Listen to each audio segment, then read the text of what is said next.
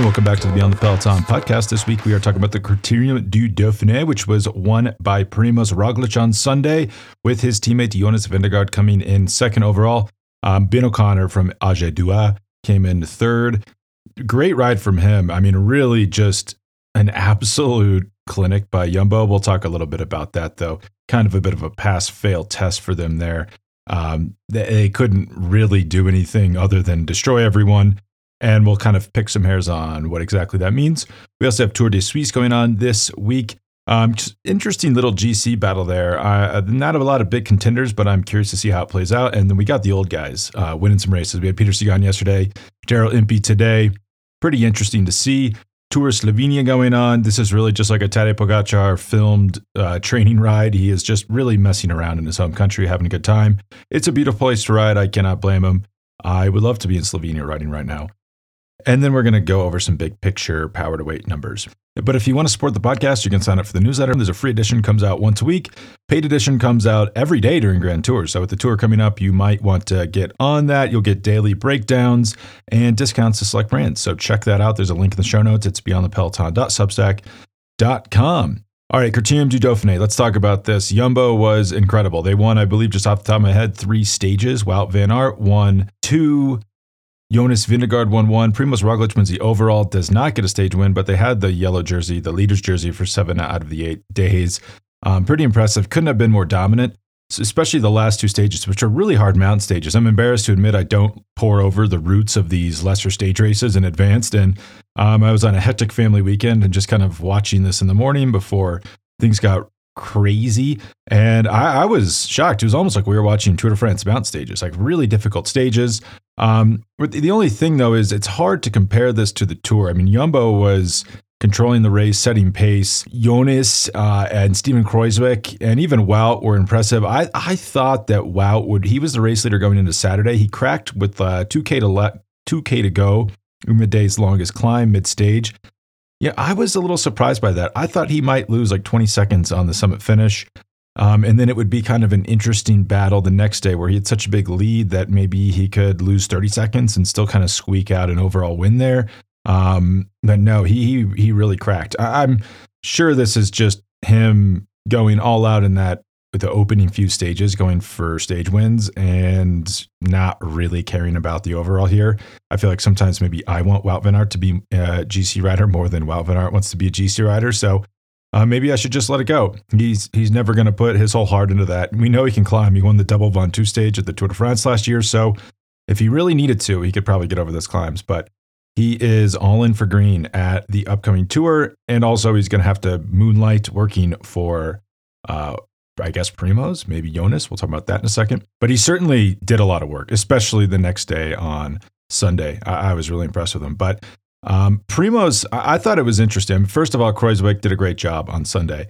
I think Steven Kruijswijk rode his way into their Tour de France team. But then let's talk about their 2 leaders, Jonas Vingegaard and Primoz Roglic. There was a point on Saturday where Jonas kind of launches Roglic for an attack. And normally there you'd see a teammate like pull off and just sit up and ride to the finish, like they'd be done. Primoz got a good gap. He puts like 10 seconds into Carlos Verona, who is leading them in like 0.1 kilometers. There's 1.4 left in the race at that point. You think, well, we've seen this before. Roglic is going to mow him down. He's just going to he just has this knack to just reel in guys like they're standing still and win stages. But he doesn't, he gets 10 seconds. He closes 10 more seconds in the last 1.4K. Doesn't really I think he finishes about 20 seconds behind. Doesn't win the stage. Jonas behind was clearly he was not even close to being on the limit. Like he just sits on Ben O'Connor's wheel when he's behind, and he's even pulling O'Connor at some points. Almost looked like he was goofing around. You would never advise someone to do that because you're just pulling O'Connor closer to your teammate. Let's say Roglic has a bad moment the next day, a crash, and the race is decided by a few seconds. Then you've potentially helped Ben O'Connor win the overall. So you would never recommend this. It just looked like they were so confident and he was so strong that it was just fun for him. That was the first sign we had that Jonas is looking pretty good. I think he had a slightly disappointing time trial in stage 5. He lost, off the top of my head, I think it was 30 seconds to Primoz. So, but going into Sunday, it was like a clinic by Jumbo. They have almost a full suite of riders at the base of the final climb. Stephen Kreuzwick pulls for kilometers on the climb and then like ramps it up even more before he pulls off. It really thins the group out. Jonas takes it up, was really, really, really jamming, just dropped everybody. He just rides away from the group with Primoz on his wheel. You know, it's always hard to tell what exactly is going on here. Just from my point of view, watching it, you know, it looked like Primoz was in trouble. It looked like he was hanging on for dear life. You know, at Vingegaard, Jonas takes it to the finish line. You know, he tries to sit up with Primoz to do like the Greg LeMond, Bernardino, hold hands, cross the finish line move. Yeah, it looked like kind of a dad, like pulling his kid along on a ride. Like Primoz looked pegged and Jonas looked really good. I was shocked at how good he looked. They only put, you know, something like 14, I think maybe it was 15 seconds into O'Connor. You know, they dropped him with 4.5K to go. They only put 15 seconds into him. You know, I wonder there if he had to hold back a little bit for Roglic. You know, he looked so good when they dropped him. You would have thought that they would have put minutes into him, you know, or at least a minute. So, you know, I don't know exactly what's going on there, but you know, and we should take this all with a grain of salt. We're still 2 weeks away even from the start of the Tour de France, let alone, you know, another week into the tour before we have our first real any type of difficult finish. So who knows what's going on? Maybe they're on different trajectories. Just looking at that, watching that race, watching those final two stages, you know, it kind of looked like Jonas was stronger than Primoz. So we could be looking at an interesting little situation here. And it really reminded me of Chris Froome versus Bradley Wiggins. You know, if you remember that tour that Bradley won in 2012, you know, Froome was waiting for him on the climbs. Froome was a stronger rider. He just didn't have the time trial chops down yet. You know, maybe Froome was never as good as time trialing at Wiggins. Wiggins was amazing, but, you know, he did figure it out and became a very good time trialist later. That's exactly what we saw here, where, you know, Jonas stumbles in that time trial somewhat. We know the guy can jam on the TT bike, as we saw in the final time trial of the Tour last year. So, you know, we'll have to see what happens at this Tour. And the thing about the Dauphiné that we just saw is it had 30-something kilometers of time trials over 8 stages. You know, the Tour doesn't have that much more kilometers of time trialing, if I'm remembering it correctly, and it's over 21 stages. So the TTs are going to be less important at the Tour than they were at this Dauphiné. So we could be looking at an interesting situation at Jumbo. I assume those guys are both going in as protected leaders. The road will decide. I've gone over this many times in the newsletter. There's a lot of problems with the road decide strategy. If you're always just riding for the guy who's strongest on each day, you can end up with just like a quilted strategy where someone's strong one day, they're not strong the next day. And instead of consolidating behind one and adding up the good and the bad days to an aggregate that wins you the race, you know, you're stuck just going between the two, and then you both end up second and third. That's a common thing. And we see Ineos do this all the time. I'm curious to see how they handle this. The TT should give us some clarity on that. But, you know, to add to the difficulty there, you have Wout, who, you know, he keeps saying in the media, like he will not stop saying, like, I'm going for green. I want help from the team from this. You know, he's been really selfless up to this point in his career. He hasn't gone for the green jersey. He hasn't prioritized it. He's really just worked for Primoz at the Tour. After 2020, you think, you know, maybe he's saying, God, I did all that just so we could lose the race on the second to last day. Like, I don't know if I want to do this again. Can we even really beat Pogačar? Maybe we should just focus on green. So they're going to have a lot of different, you know, priorities and egos and goals to manage that team. I do not envy the decision makers there heading into this Tour. But we'll talk about it a little bit later, but it opens up a potential, you know, fight for the green, especially with Sagan looking so good, where, you know, head to head, Sagan and Wout, you know, you even wonder is, you know, these new guys are so good. Peter Sagan was amazing. I think one of the best of all time at what he did. He won 3 straight world championships. You know, Wout is more versatile than Peter ever was. So head to head, you think, well, that's not even a competition. But with Sagan looking good, and he's going to have the full support of his Total Energies team, you know, we could have an interesting green jersey battle on our hands. And that's not even taking into account Mathieu van der Poel, who, if he's in this Tour to be in it for the whole time and is going for green, we could have an amazing fight on our hands. All right, Tour de Suisse going on right now. This is much like Switzerland, the country, unbelievably beautiful. On paper, nothing wrong with it. I'm having a hard time watching these stages. I mean, this is really boring. I love to see Daryl Impey win today. I'm a big fan of his personally, and I think he's a good rider. And he's 37 years old, and he's still winning World Tour races. It's impressive to see.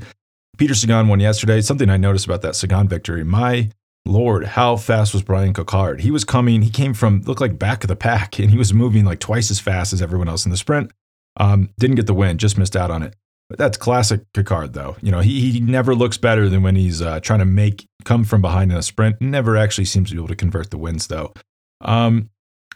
We've seen oddly the first two stages were won by young unknowns, and then the last two stages we've had have been won by very well-known older riders. So it's like an interesting bifurcation of the winning profile there.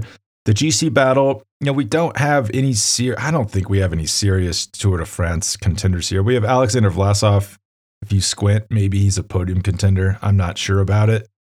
Remco Evenepoel, people love this guy as a GC contender. You know, we've seen him. He's amazing at week-long or like 5 to 6 stage long low climb races. Like Algarve comes to mind, Andalusia, Norway. We've never seen him perform well on big alpine climbs, and they don't get more alpine than Switzerland. So I'm really interested to see how he does here. You know, on paper, the guy is an amazing GC rider because he can time trial and he can climb. Let me rephrase that. He can time trial and he can ride watts for a long time, and he doesn't weigh a ton. So he should be good, but there's just a lot to take into account with GC racing. We saw at the Basque Country earlier this year that he really struggled when the climbs got harder at the end and just wasn't just managing the race that well. He was sprinting for bonus seconds going into a final climb. Not advisable. I would never do that. So that's a really bad idea. But I'm curious to see how he does here. And you know who's been surprisingly well is Geraint Thomas. He stole time bonus seconds today. He's sitting in third overall.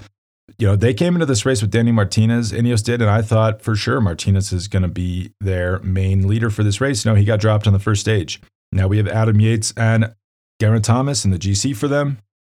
You know, if they can hold this through the rest of the Tour de Suisse, I think they're going to be the two leaders for the Tour.